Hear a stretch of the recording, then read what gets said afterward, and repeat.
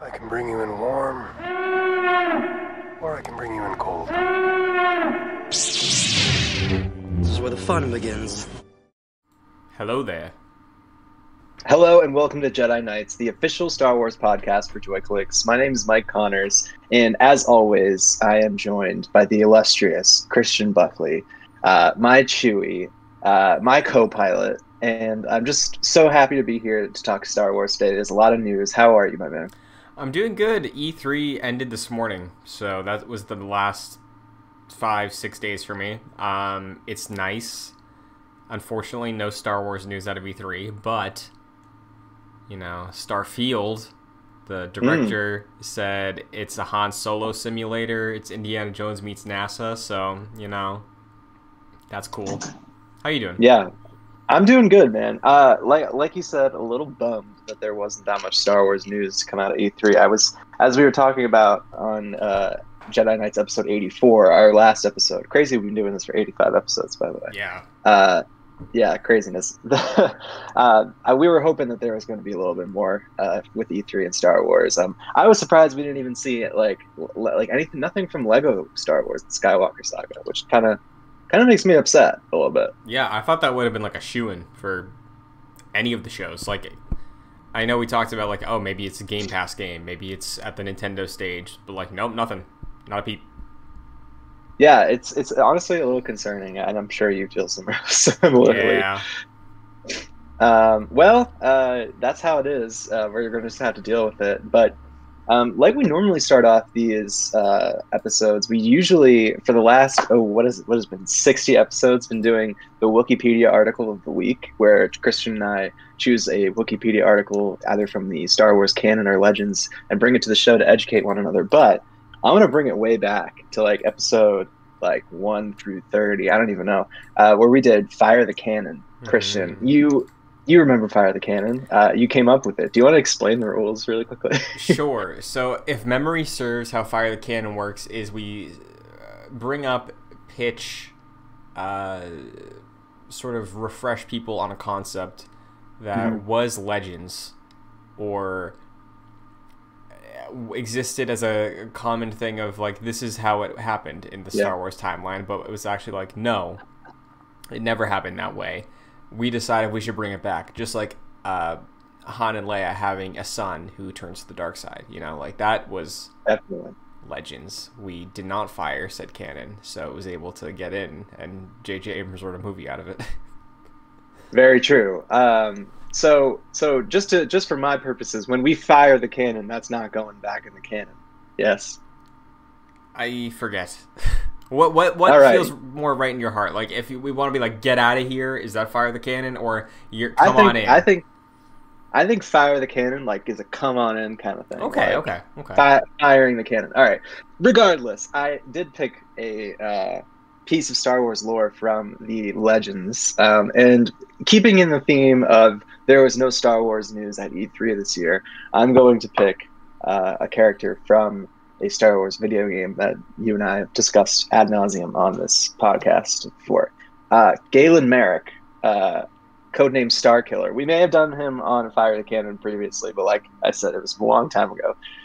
So he was Starkiller in The Force Unleashed 1 and 2, a Force-sensitive human male taken by Darth Vader as a secret apprentice and personal assassin during the reign of the Galactic Empire. He was born on Kashyyyk in the aftermath of the Clone Wars, and he was basically like found as a kid. So he ends up sort of like, you know, well, there are multiple endings really, but I think what's the canon or the Legends canon one? He like helps sort of like form the rebellion. That's what happened in the game, I think. What do you think about this? Should we bring Galen Merrick, aka Starkiller, aka Sam Witwer, back into the canon? Here's the thing. In concept, absolutely.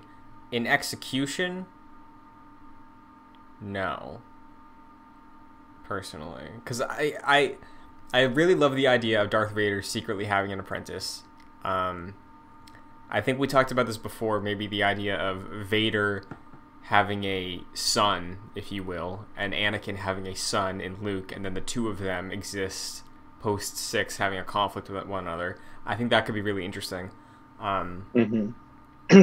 Or, you know what, maybe for the canon we get that type of thing, but it's Mara Jade. Maybe Mara Jade in the new canon is like, was Vader's secret apprentice or something like that, right? Like, yeah, I think that would be, yeah, the role for sure, I think, is a really cool idea of Darth Vader's secret apprentice, but maybe not necessarily this one.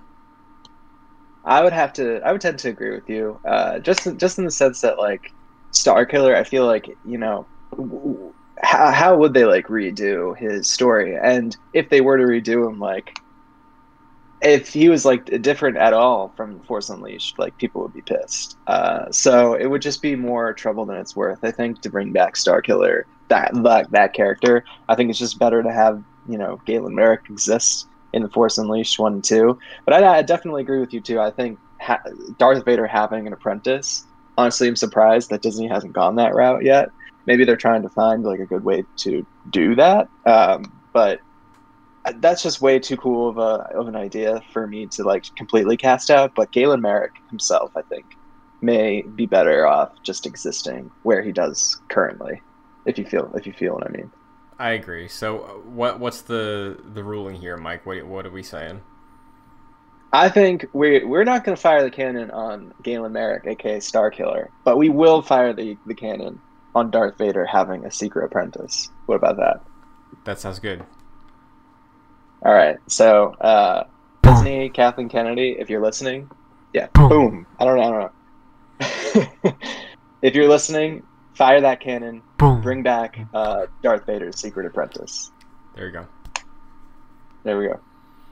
All right, let's get on to some news. I wanted to start this off with a light one. Christian, I put the photo here in the doc that I shared with you, but we have Obi-Wan spotted on set. There's some photos of Ewan McGregor on set for Obi-Wan. You can't see his costume fully because he's wearing a black tarp around himself, I assume for security reasons. But you can kind of see that there's like a little bit of Jedi robes underneath.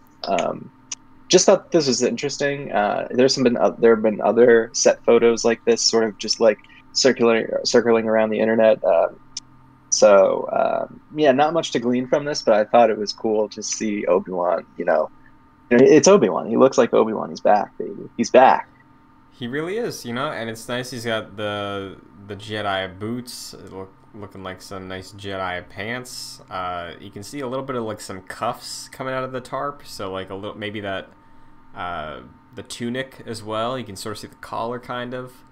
But yeah, it's cool. Long hair as well, so there's a world where maybe this is just he let himself go a little bit, stop shaving, stop doing little trims.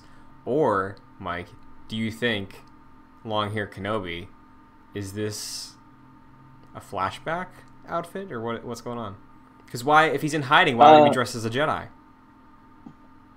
That's true. Well, I mean, you know, he does show up in episode 4 sort of dressed like a Jedi, right? Yes, so I mean, like, so I think that's just like, you know, when you live your whole life wearing one thing, I guess you just got to stick with it, no matter if you're in exile or anything. Sure. But yeah, I mean, I don't know if this is necessarily a flashback. I think your theory of just like, you know, he's on Tatooine and he probably hasn't had a chance to like take a shower in a while, or like, you know, shave his face or like get a haircut because he's like, you know, watching over Luke and not trying to like cause that much attention towards himself.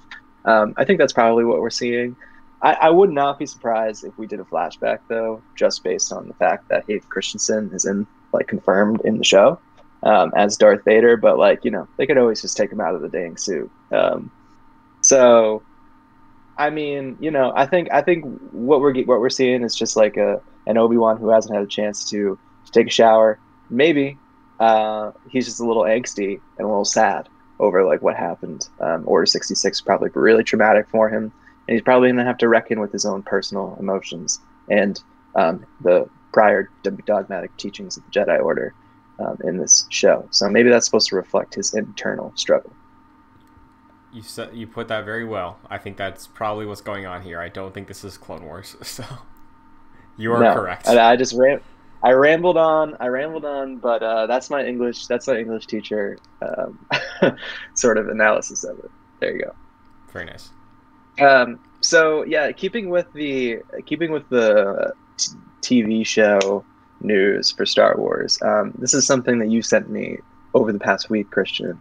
Saw Gerrera is coming back, baby. He's coming back not just in animated form, which he came back in the Bad Batch and we all loved it. Yeah. But he's coming back in live action form. Forrest Whitaker, one of the many Rogue One alumni.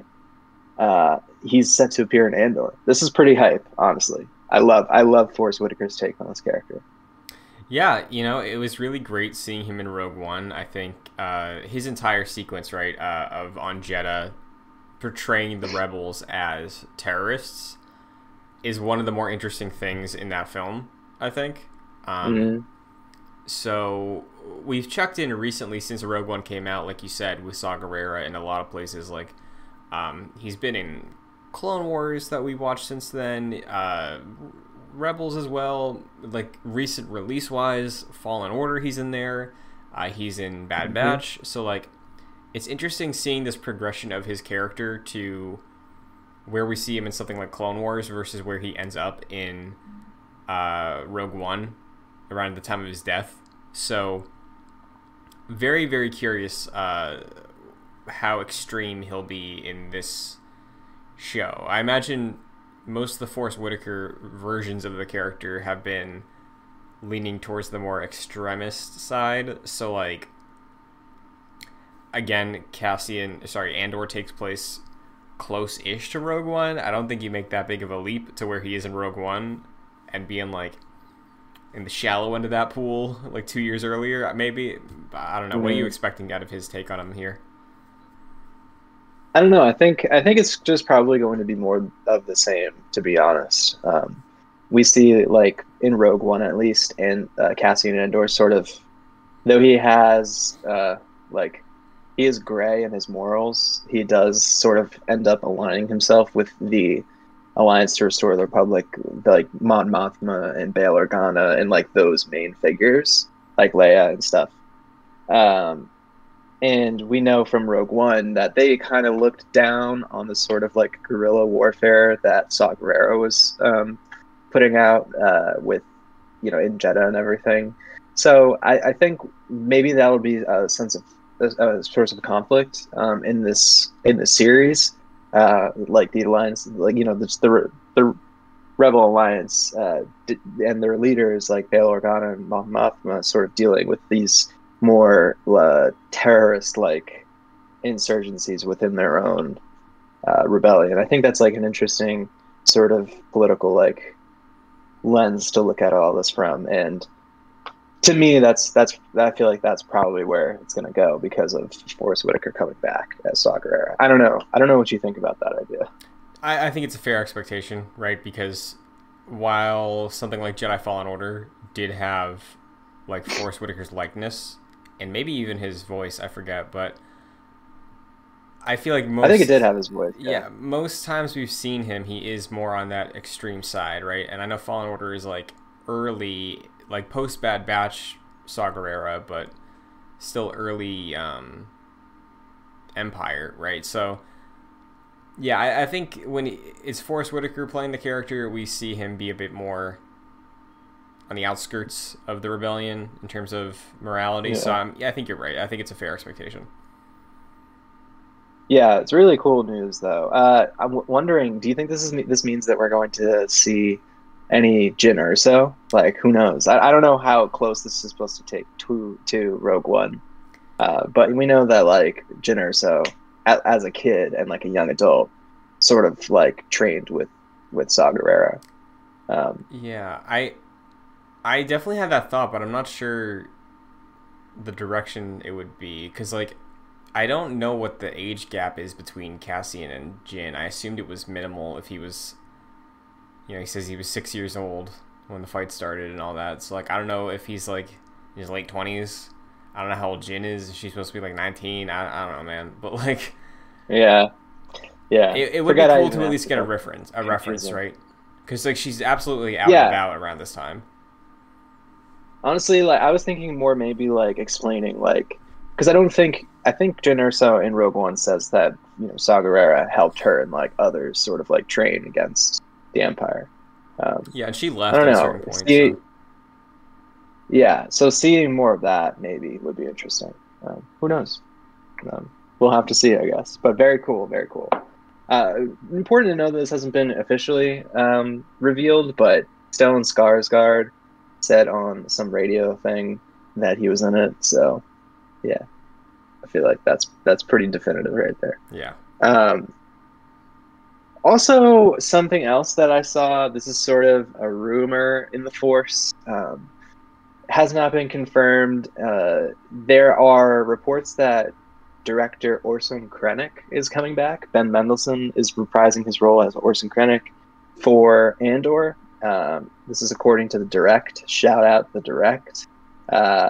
Seeing the return, they're reporting that we'll see the return of Ben Mendelsohn in Andor. So very interesting. I would love to see director Krennic come back because I think that he was probably one of the best parts of Rogue One, in my opinion. He was very terrifying as a villain to me. Yeah, it seems like, story-wise they can make it work. And Rogue One just had such a strong resonance with a lot of people that, like, it would make sense mind that more, And for me personally, yeah. I'm more excited for Andor than I was for Rogue. Well, I was excited for Rogue One, but I don't think it's the end all be all Star Wars movie. I don't even think it's like top 5, but I'm really excited for Andor, and I have high expectations out of it because I really like Cassian as a character, and getting that sort of character explored in a television series is very exciting to me. So, like, if we can, timeline wise, let's say this takes place a couple years before Rogue One. Yeah, Krennic's out doing stuff. So is Saw Gerrera. So is Jyn Erso. It's just about Cassian. Yeah. So I think it's absolutely exciting. And Ben Mendelsohn, we know, is working with Disney Plus television for Marvel already. So, yeah, bring him in. What is he working on with Marvel? So he is in Secret Invasion with Samuel L. Jackson. He played the Skrull from Captain Marvel. Like the lead one. Gotcha. The funny one, Talos. Oh, okay. Gotcha. Yeah. All right. Well, very interesting. Very interesting. I love Ben Mendelsohn. Like I said, I think I'm probably more of a fan of Rogue One than you are, Christian. So, like I really love Rogue One. It may be like top 5 Star Wars for me. I haven't done ranking in a while, but I'm pretty sure it was up there, if memory serves. I think it's a great movie, and I'm so excited to see all these characters return. So sign me up. That's for sure. Oh yeah. Some more TV news. I thought this was really cool. Rotten Tomatoes published an interview with Tamora Morrison where he dropped some interesting like tidbits during this interview that I saw sort of like make its way around the news cycle. So apparently Robert Rodriguez is directing some episodes of the Book of Boba Fett. So he was already named an executive producer of the series, but Tamora Morrison confirms that they got Robert Rodriguez to do some more directing, which is big hype. I love like the fact that he's involved in Star Wars. It's just so funny to me that Star Wars now has a machete sort of connection. And I love, like, I think for a lot of people, Boba Fett's return was a big deal, and for people like you and I who were like, not I was anti Boba Fett. Exactly, yeah. Like, no, because we weren't children Season 2. growing up seeing this cool thing in the theaters, being like, "Oh, Boba Fett's the cool character," right? It's like, no, he's not. He hasn't done a single thing. Yeah. I think for people like us, and I believe there are plenty of them, Boba Fett had something to prove, and I think because he's a blank slate, he's a boring thing, but not anymore. And that's because of Robert Rodriguez. I really put a lot of the reason why Boba Fett is like super cool to me now behind, like, I have a Boba Fett statue in the background now. Like, that is because Robert Rodriguez was able to give him a defined style, like a screen presence in a way that he never had before, and I'm very happy that he's getting more of that in the series. I totally agree with you. I think Robert Rodriguez brings a certain aura to the character that like didn't really exist before.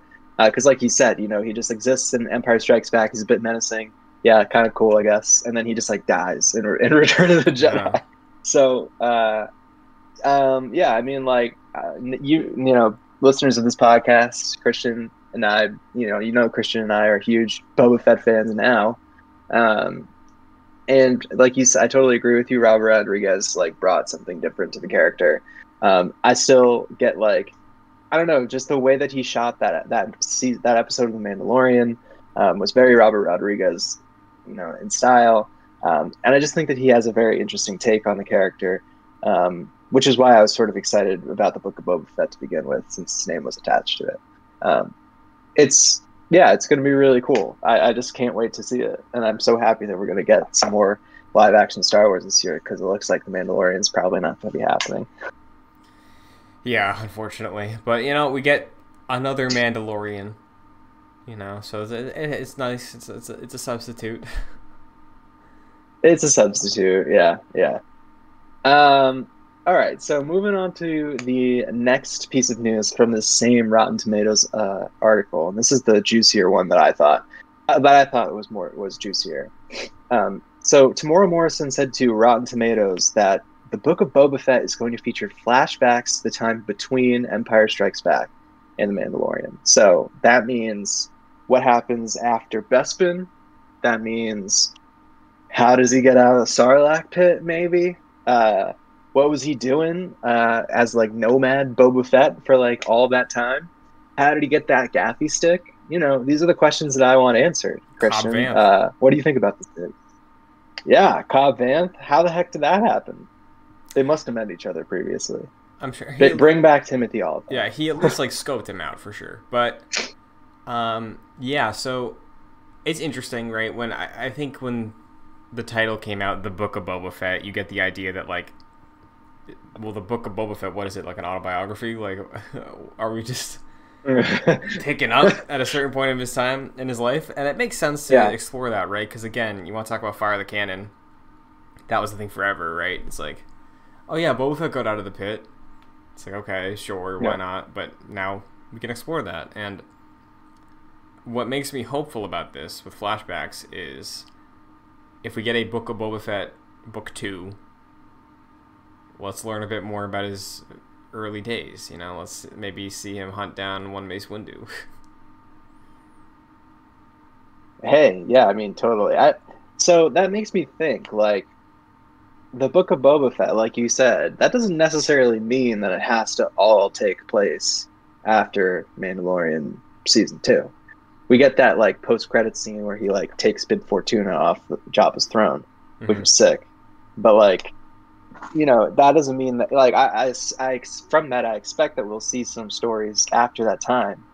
But, I never always thought in my head that it was just going to be that time. Like, the Book of Boba Fett, like you said, sort of seems more like an anthology, sort of.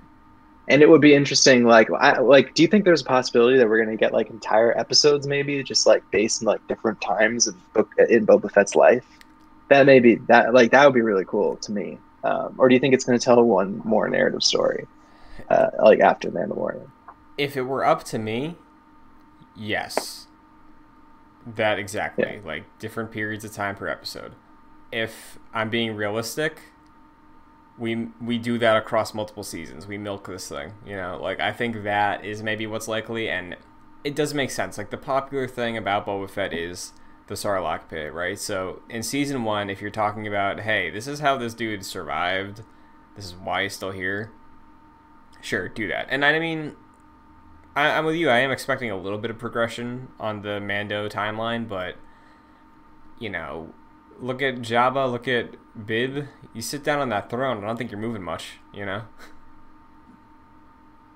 Totally, yeah. I mean, it just makes me think, sort of like, if they did go that route, just, hypothetically, they chose to make the Book of Boba Fett, more anthological. I don't even know if that's the right word. More like an anthology, sort of like made different episodes, different periods in Boba Fett's life. At a certain point, like, isn't that just The Mandalorian, but just like with a different character? In a way, like, I feel like it was what it's what Jon Favreau maybe originally thought The Mandalorian should be before they were like, yeah, we're not going to use Boba Fett though. So you have to come up with a different guy. Yeah. That's like sort of the vibe. Like I just wouldn't want it to feel like that. Yeah, and I think it won't. I think now that we have an established tone for Mandalorian and we see someone like Robert Rodriguez introduce Boba Fett and act as a producer on the show, like, I think Boba Fett's defined enough of a difference where I think just look at what the two characters have done on screen in their entirety. Like, Din Djarin will do bad things, but he usually is doing them for a good reason. Boba Fett, I think, is much more cold, where he has a code, he has honor, right? But you piss him off, you're fucking dead.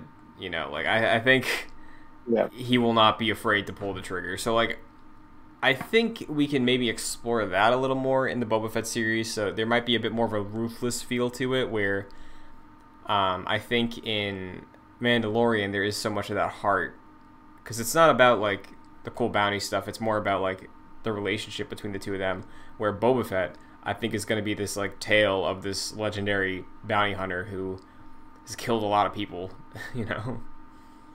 Yeah, just like, it's basically just going to be like Boba Fett kicking ass for a whole season. Exactly, yeah. So I think it will feel different enough, but I definitely see where you're coming from. I think that's fair, and maybe we end up in a position like that at the end of it all, but... So, I kind of just feel it's fun sort of running with this hypothetical. So say they do it like an anthology. What are some of the Boba Fett stories that you would want to see, Christian, like the most? I mean, Sarlacc Pit is obvious, I think. Yeah. Would be cool to explore, I think, pre-original trilogy. Like, I've said it a million times. I said it 10 minutes ago, but like, yeah, show him hunt down a surviving Mace Windu so he can get Samuel L. Jackson to be the character one more time, like he wants to so badly, and you just get a good resolution on that, right? Because like, I think Boba Fett, you want to show how he became a legend, right? I think the way you do that is by having him kill the potentially most powerful warrior swordsman Jedi in maybe a public place. I don't know. They have a duel like on the streets of Coruscant or something. Sure, yeah, why not? Or like in the Senate building, on top of the Senate or something. I don't know, man. Like, but I feel like there's a lot of untapped storytelling for Boba Fett. Like, I don't know much about his life before Empire. Yeah, we sort of have those not those flashbacks. We get like a glimpse into what he was doing with the Clone Wars. He starts doing his bounty stuff at a really young age. He like hooks up with like, I think it's like not Cobb Vanth. What's the guy? I'm totally blanking on his name. I think Bosk is in the Clone Wars, but the guy with the cowboy hat. What the hell is his name? Cad Bane. I can't even remember right now. Cad Bane, yeah, very similar to Cobb Vanth in my head for just that moment. Cad Bane, he like hooks up with him and starts doing some bounty hunting stuff at a very young age. So it would be interesting to sort of maybe get what he was doing pre-Empire, like you said. I also think him hunting down Cobb Vanth, like you said previously, too, would be a very interesting thing to see. But yeah, I totally agree. I totally agree with you. We need to see more Boba Fett stuff. Yeah, and it's worth remembering it is a limited series. This isn't going to be a full-blown, like, 8 episodes Mandalorian season, so it's probably going to be pretty tight, and I think we could absolutely explore more time periods in the future. Because this show, I'm sure, is going to do very well. Probably going to have higher numbers than Mandalorian, if I'm being honest, because Boba Fett is just more recognizable. So, yeah. Honestly, I hope like it's not so definitive of an ending of the show's like doesn't have such a definitive ending or whatever, that we can like maybe possibly get more in the future, because I'm always down to get more Star Wars stuff, unless it doesn't make sense. Just really hype. You know how it's gonna go? It's gonna be modern day, sitting on the throne Boba Fett. He's gonna be narrating his life of a specific time, how he got out of the Sarlacc pit, right? And then we know Fennec Shand is there, you know, probably having a life debt with Yeah. him. She's documenting it, like in a little book, right? In a nice womp rat skin journal, and Yeah. every episode is like she cracks it open. He says like, now we talk about this, and then she writes it all down. And at the end of the season, she puts it on a shelf behind him, and we see this big space on like the right side of the frame. It's like, okay, we have the book here on the shelf. There's a lot of space on this shelf for more books. And season 2 is the exact same thing. That'd be cool. That's sort of like what people are expecting with the Lando show in a way, with Billy D. Williams sort of like narrating Donald Glover, which would be very cool. Yeah, that's like always an interesting sort of like trope, like an expositional trope, a way to tell a story. It reminds me of the Young Adventures of Indiana Jones. I don't know if you ever watched that. I've seen a couple, yeah. Yeah. So that would be really cool if they sort of like leaned into that. You know what? I've said it 1,000 times in this podcast. If it's Star Wars, I'll watch it. So put it in front of me. Let's just do it. So wow, so much Boba Fett news. But you know, I think it's time that we turn around and we talk about something else. Still in the realm of Star Wars, not in the realm of TV, but rather in the realm of film. So the Loki showrunner for the show Loki, which, you know, I watched the first episode. It's pretty good so far, Christian. I don't know if you probably watched it too. I did, yeah. Full review on Excelsior. Check it out. Yeah, go check that out. I'm sure Christian and Jack are going to be tearing that thing apart and giving you the good news and the good tidbits on the first episode of Loki. Go check that out. Excelsior on JoyClicks. But the showrunner, Michael Waldron, confirms sort of that he's working with Kevin Feige on Kevin Feige's Star Wars film. So the man behind the Marvel cinematic universe, Kevin Feige, we know that he's working on a Star Wars film. We have no idea what it's about. We have no idea when to expect it, but it's going to happen. And Michael Waldron's working on it with him, kind of, I guess. He said to GQ, who asked about, so when asked by GQ about his collaborative process with Feige on the Star Wars movie, he said, very early days on Star Wars. So I guess some context, Deadline had reported that Waldron was tapped to write the movie, but Feige, I guess, acknowledged it as a leak. Oh, so I guess I read that wrong. I guess it is totally confirmed. My bad. So yeah, very interesting stuff. But I guess it shows that they're not really that far into writing it or doing anything with it. So I guess we'll have to wait even longer to see anything from it. Sure, yeah. And I mean, in terms of just getting an idea maybe of the direction, I know Loki out the gate is very much dipping into the multiverse and different realities and time periods. Maybe this is that elusive project that goes into the world between worlds a little bit. Personally, I don't know if that's something they'll ever get into on a film. Like, I know the Ahsoka show seems like it's going to do that because of the logo, but like, man, as much as everything in Star Wars that's on Disney Plus is canon, that's not, you know, Legends. I will be baffled if like the dagger, the Mortis stuff, I'll be baffled if that ever makes it anywhere near a theater screen. Like, you know, there is certain things in Star Wars that are canon that I don't think will ever make it beyond TV. Yeah, you think they're too niche in a way that like a broader audience would just it would just probably muddy up the rest of Star Wars in a way that just doesn't make much sense. I think in a movie, in like a 2-hour movie, if you get into like the Mortis stuff or things like that, or oracles or the wills, like you get a lot of people that will just be like, where are the lightsabers? What is this midi-chlorian BS all over again? Like, you know, I think like it works in some scenarios, but for theater stuff, probably not. So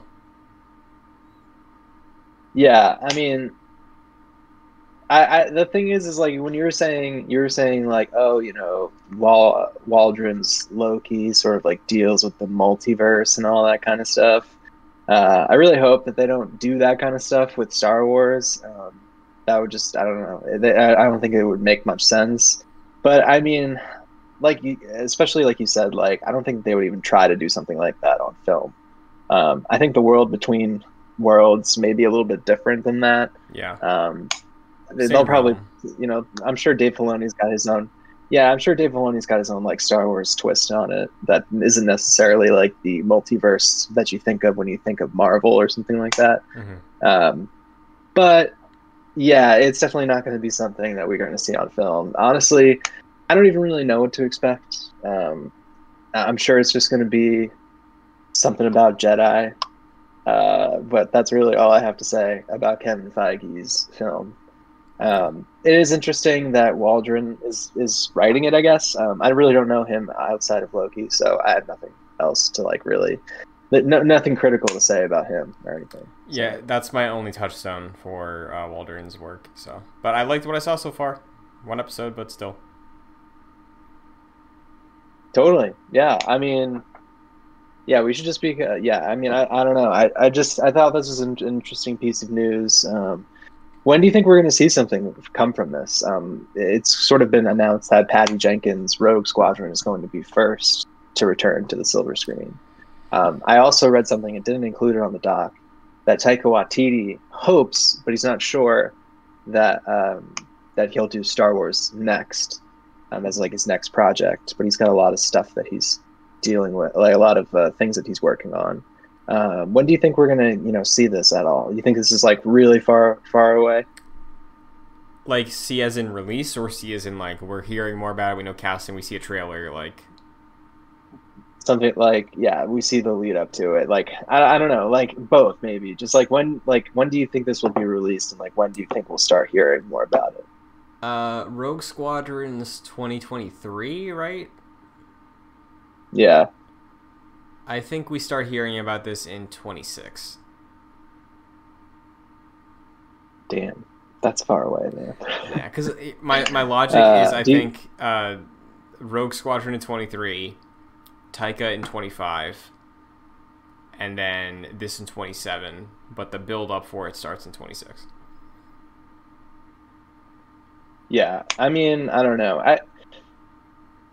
I hope that we see it sooner rather than later, but again, I don't want them to rush it. And I'm sure Kevin Feige and Michael Waldron are very busy doing Marvel stuff. So we got a good slate of Star Wars stuff to be looking forward to. In the meantime, when it comes to TV, hopefully the Ahsoka show goes into the world between worlds. Cough, cough, looking at you, Dave Filoni. So there's a lot to be looking forward to. And Kevin Feige bringing his touch to the Star Wars universe is just one of those. So very excited, very excited. Oh yeah. One last thing I wanted to bring up before we talk about this week's episode of The Bad Batch. We're getting lots of cool new toys, Christian. I don't know if you open this link, but there are a lot of very interesting new Hasbro toys that were released, in terms of Star Wars toys, of course. But we also got some an interesting look ahead towards what Hasbro is thinking of releasing in the future, what's in the pipeline, their pipeline reveals. And looks like we're going to be getting some Star Wars Black Series for, that's right, Cobb Vanth. I've been saying this. We need a Star Wars Cobb Vanth Black Series, and it looks like it's finally happening. So today's my day. Mm-hmm. I'm super excited, and yeah, this is big hype. That is very cool.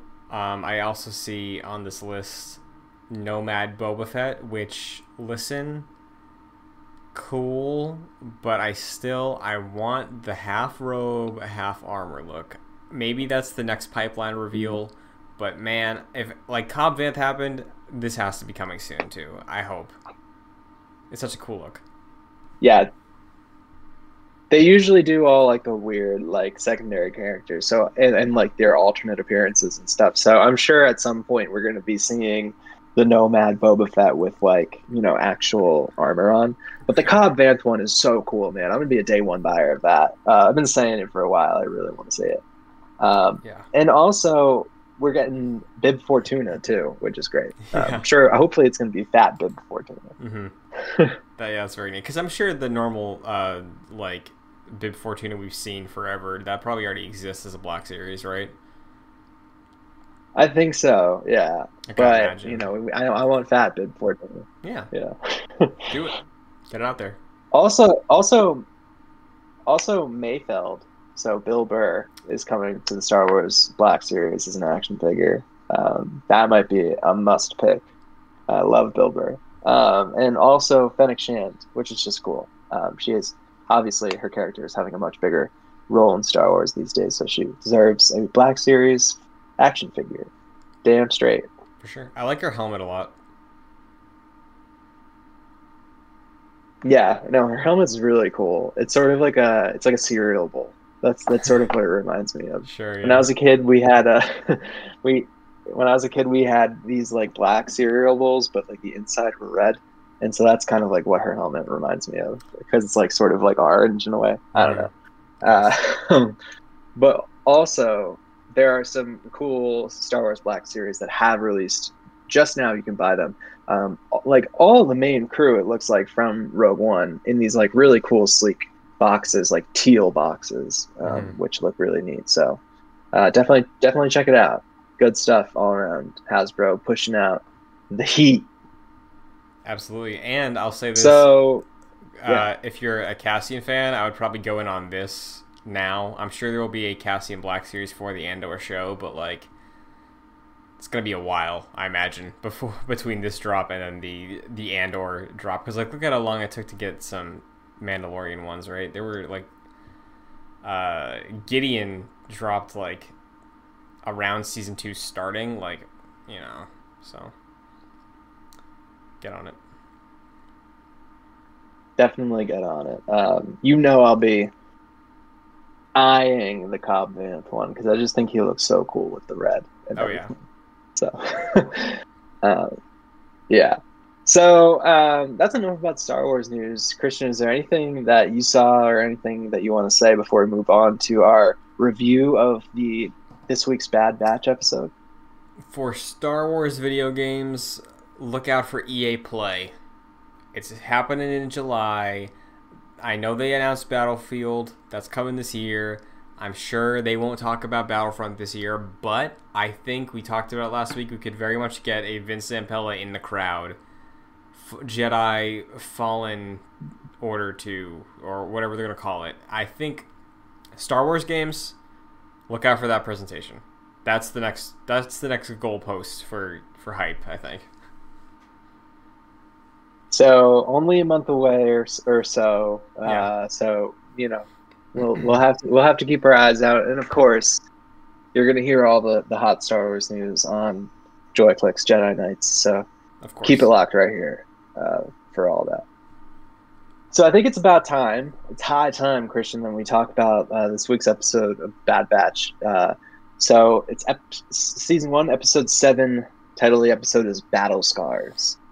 First impressions, I thought this was a major improvement as we're nearing the mid-season mark of the show. As you know, people who listen to the podcast know, I've been critical of the Bad Batch in the past few episodes. I did think last week's was a little bit better. This one I thought was really good. We're really getting into the nitty-gritty of the Star Wars Bad Batch story and plot. Some moments of high suspense, drama, and tension. I thought it was pretty sick, honestly. So, Christian, what did you think? Yeah, I liked it. I think overall, you and I have been pretty much on the same page with Bad Batch, where week to week we're enjoying just watching a Star Wars thing, but definitely, I think coming off of the ridiculous momentum of Clone Wars Season 7, which again had like 6 seasons building up to this, but every week felt like it was progressing in an event, whether that be an arc about the Bad Batch, an arc about the sisters, or the Siege of Mandalore, which was really high up there. It felt like we had good momentum, right? And this week it's been, with Bad Batch, it's been a lot of peaks and valleys, I think. Totally. This, we talked a bit about getting to the mid-season point, maybe feeling a bit more of that, okay, now we're actually like getting somewhere. And I think this is a sign of that, where this episode, and I am assuming next episode, are going to be closer to the first premiere than any other episode so far.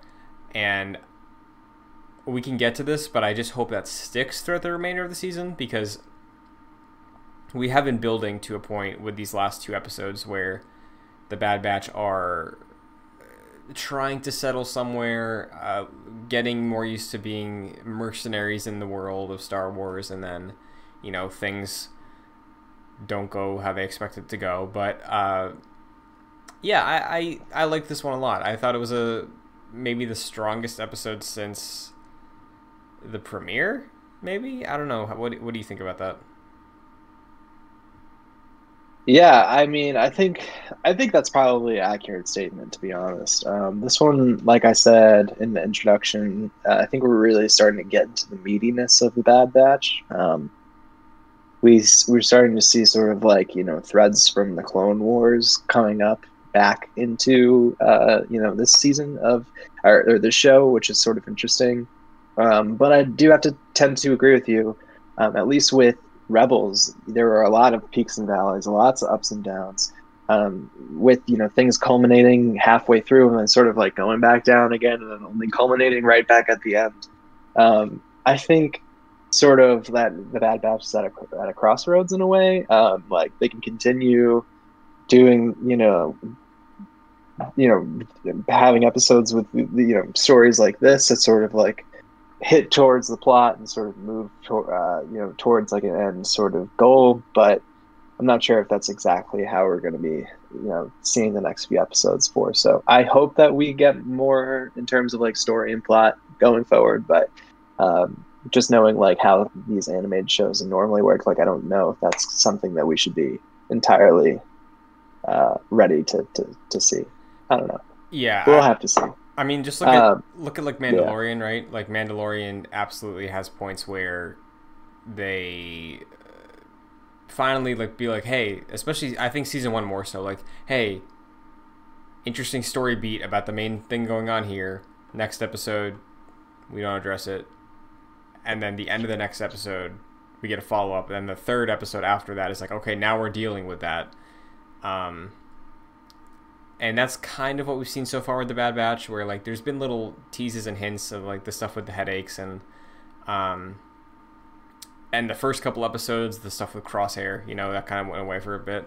But yeah, I think so far in this basically first half of the season, we've absolutely seen that, hey, really interesting thing, side story, no real progression outside of character stuff, which is still fine, yeah, but not as tight as it could be. Big thing in the middle of the season. I'm afraid we do get to a point not next episode, but like 2 episodes from now maybe, where we settle into that sort of Omega is doing something and wants to learn about life, and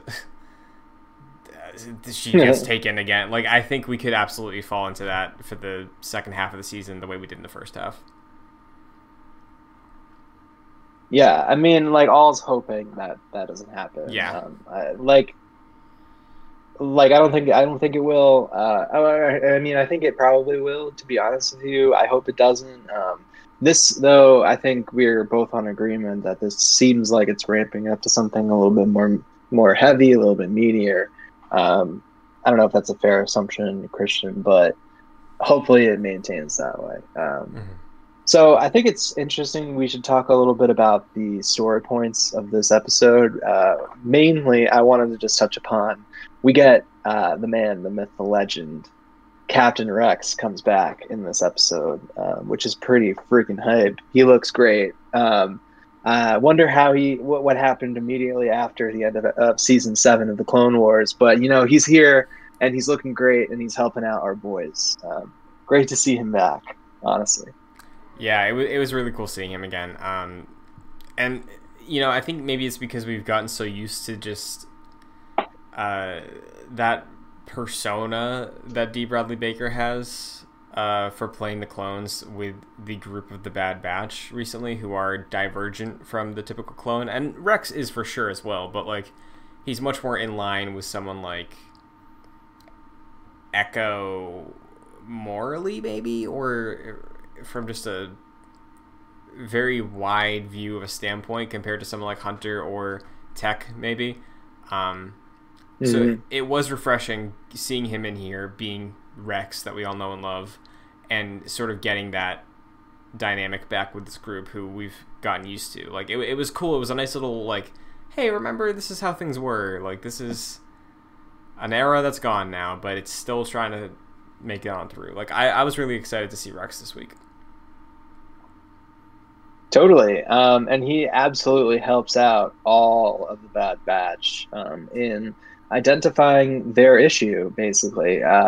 He makes a comment about the inhibitor chips, and the Bad Batch is like, oh, yeah, we're we didn't have those taken out or anything like that. And he's like, oh, well, you're dangerous because you don't have them taken out. And so we sort of get more, we sort of go forward on that storyline. With the previous episodes, Wrecker had been having, issues with having headaches and all that kind of stuff. So Rex brings the Bad Batch along with Omega to Baraka, where there are a bunch of old Venator-class Star Destroyers in a shipyard. This is also the same planet that Star Wars Jedi Fallen Order starts on, wink, wink. Very cool thing that they did there. To basically, they go to this planet to basically find a medical bay on one of these ships and take out all the Bad Batch's inhibitor chips. So I thought that was an interesting sort of link to the Clone Wars, link to the knowledge that Rex has about his inhibitor chip and how to take it out, and how he learned that in the Clone Wars with the Bad Batch. I thought that was just a really interesting sort of link up. Very convenient, but very interesting nonetheless.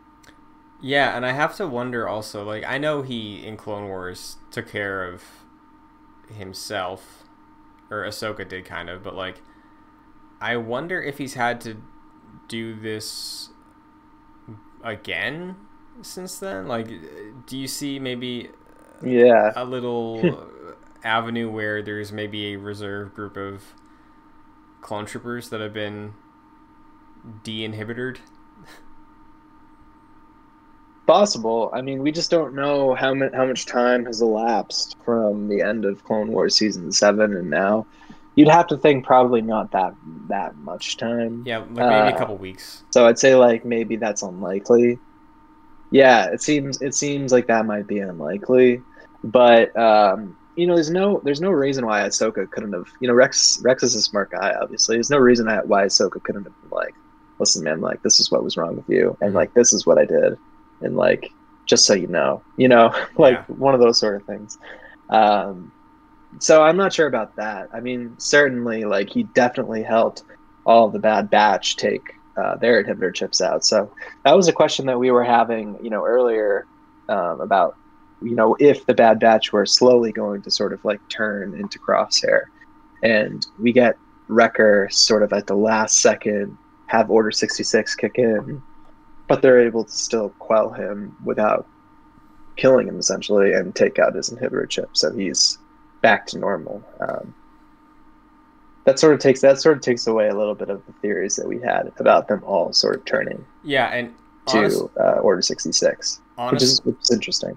Yeah, honestly, I'm glad they were able to get out of that, because it's definitely an interesting story, right? But I'm just so on the side of the Bad Batch that I feel like axing them or taking out another one of them in their first season. Like, imagine if we got a season 2 and it was just like Hunter, Tech, Echo, and Omega, right? Like, no Wrecker. Like, I feel like that's you're just like slowly losing steam and losing that fun dynamic of the group, which at the end of the day, it still is a kids show. So like, you want to have at least some bit of levity to it. So I feel like taking out that character would be a bummer. Like, it's if you took Mikey out of the Ninja Turtles, it's like, I don't want to watch that. It's like it's not like it's the Mikey show. But if you take that part of the team out, it's like, well, it's not that team anymore, it's just falling apart. And for resting so much of this show, because we jump around story-wise all the time, resting so much of the show on the characters and the team, I feel like taking another member out of this team is like not a good choice. No, it definitely wouldn't have been a good choice, especially if they were thinking about doing more seasons of the show. That's just something we don't really know at this time. But they did, sort of get to the point that, it had me questioning whether, like, Hunter was, or not Hunter, Wrecker was going to be able to, come back. It had me guessing for like a hot second there until I realized what they were doing. So at least they were able to sort of explore that without like, without the consequences of actually going through with it, if that makes sense, know? Yeah. I think it was a interesting little story to tell, and there was absolutely a lot of... We weren't alone with thinking Wrecker would turn or something, so I think it was an interesting way to do that payoff. Yeah, I guess it sort of begs the question, all of the Bad Batch now have their inhibitor chips taken out, so it doesn't seem to be a way for them to turn to Order 66. That avenue has sort of been cut off. Where do you think the show goes from here? Do you think that now their mission is going to be to sort of like try to rehabilitate Crosshair? Or do you think they're just going to try to like run away for the rest of the season? Like, I just don't really know where we're going for like a major conflict now that this is, because Crosshair hasn't even been in the show since, episode 2. So I think we should start like a Joyclicks Jedi Knights Crosshair watch. It's been like 5 episodes since we've seen him last. It's interesting, right? Because there definitely has to be some sort of conflict for the show. I could see a world where what ends up happening is, because we've seen Hunter make this call already of like, hey, Crosshair, it's rough, but like we can't, Yeah. I could see a world where, because Omega is the one they need, we're assuming, for this super clone army, I could see Crosshair hunt them down, capture Omega with his death squad, go back to Camino, and then the batch is like, alright, well, I guess we gotta go back there now. And then maybe that's the finale, is like rescuing... I mean, it would be similar to Mandalorian, kind of, but like it would be rescuing Omega, and then maybe in the process they grab Crosshair. Yeah. But okay. I mean, I don't know. I don't know. I just think that they're like I said earlier in the episode, I think that the Bad Batch is at a turning point. They can choose to go one way, or they can choose to go the other. Obviously, they, behind the scenes, they've chosen already, but like, I just don't know. I really don't know like where the show's going anymore. Like I said, I just feel like it's sort of lost its connection to Crosshair, I guess, and like, I just don't really care as much about that, just simply because we haven't seen any of it. What if in a long time? What if we got like a dedicated Crosshair episode next week or the week after? I would love that. Okay. I would love that. Just something, because like, I don't know, man. Like I feel like I'm in the minority here. Like I don't know. Not between you and I, but just like I don't see many people talking about like where the hell is Crosshair. I mean, to be completely honest, I don't see many people talking about Bad Batch on my timeline. Like, I know the fair enough enthusiasts and the people who like run podcasts for sure are watching week to week, theorizing and all that, but like, Twitter is the most mainstream thread I can get, and I think my Twitter is still even like niche, but on TikTok I follow a lot of Star Wars people, and there's like one or two Bad Batch things that pop up on my feed every week from some people I followed that like at the height of Mando speculation and hype, but yeah, there's just like not much on there right now. Like, everybody's moved on to doing like some other sort of topic of conversation. Like, they definitely address Bad Batch once in a while because they're all Star Wars creators, and like, I personally haven't been making many Bad Batch TikToks despite getting a bit of a following from doing Star Wars stuff. So like, I think it's just the show, man. I think like that premiere was awesome, and then, like you're saying, I don't think you're in the minority. I think that's a valid thing. It's just not many people are talking about it because of the way you feel, Yeah. it's kind of a shame. I mean, I'm still hopeful for it, and I still like watching it every single week. It's not to say that it's like bad or anything by any stretch of the imagination. Uh, it's definitely good. I enjoy watching it every single week. I think it's great Star Wars.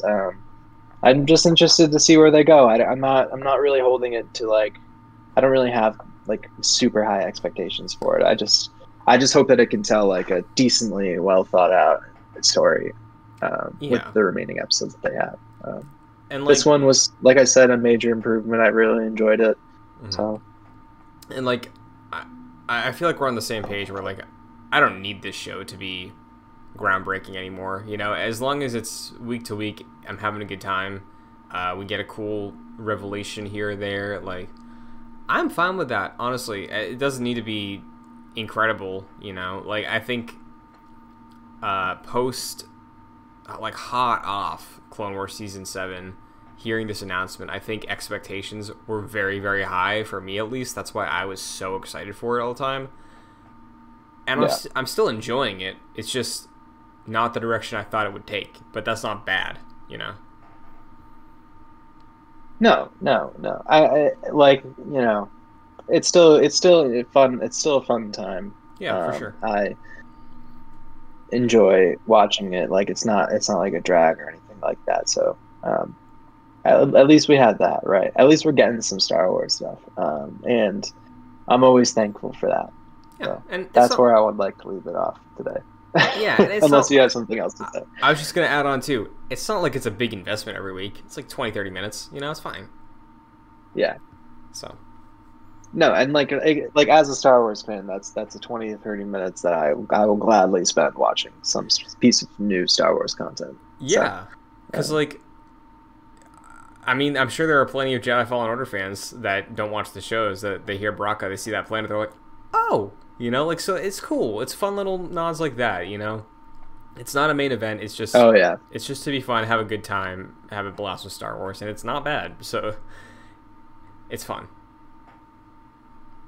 Absolutely. Well, that's what I have to say about Star Wars, the Bad Batch episode 7, I think, Battle Scars. I'm excited to watch the next one, talk about it next week on JoyClick's Jedi Knights. Christian, anything else you want to say? I think much like the film sagas, episode 8 will be a groundbreaking one. So looking forward to it next week. Okay. But all right.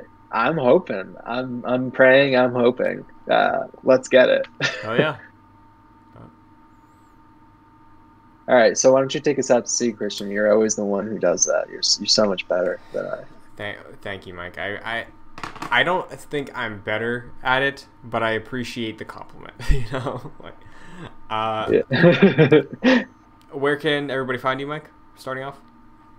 Oh yeah, find me on Twitter at Mike P. Connors. Very nice. You can find me on Twitter, Twitch, and TikTok at Chun2D2. This show is available on youtube.com/joyclicks under the Jedi Knights playlist, alongside the playlists for Excelsior, which we mentioned on the show, Loki reviews every week, look forward to it, Gamescast, Long Play Club, any other stuff we do. All of our E3 reactions are up on the channel. Gamescast this week will have... there are lots of them. Oh, yeah. Gamescast will have an E3 review as a whole later this week. And if you want the audio version of Jedi Knights, you can check it out on Apple Podcasts, Spotify, your service of choice. Just look up Jedi Knights or JoyClicks. It'll pop up as one of the podcasts you can find. If you enjoyed, though, and you can rate and review on your platform of choice, it would be greatly appreciated if you did, because it helps the show reach more people, helps us out a ton, and takes a quick second. If you want to get involved further, patreon.com/joyclicks at the $1 and $5 tiers. $5 tier gets you producer credit on this show and every show, like Chris Sakas, Aaron Easton, and Charles Applin. So thank you very much. And that is episode 85 of Jedi Knights. Next week we'll be back for 86. Oh. 88? No, not episode 8. Feels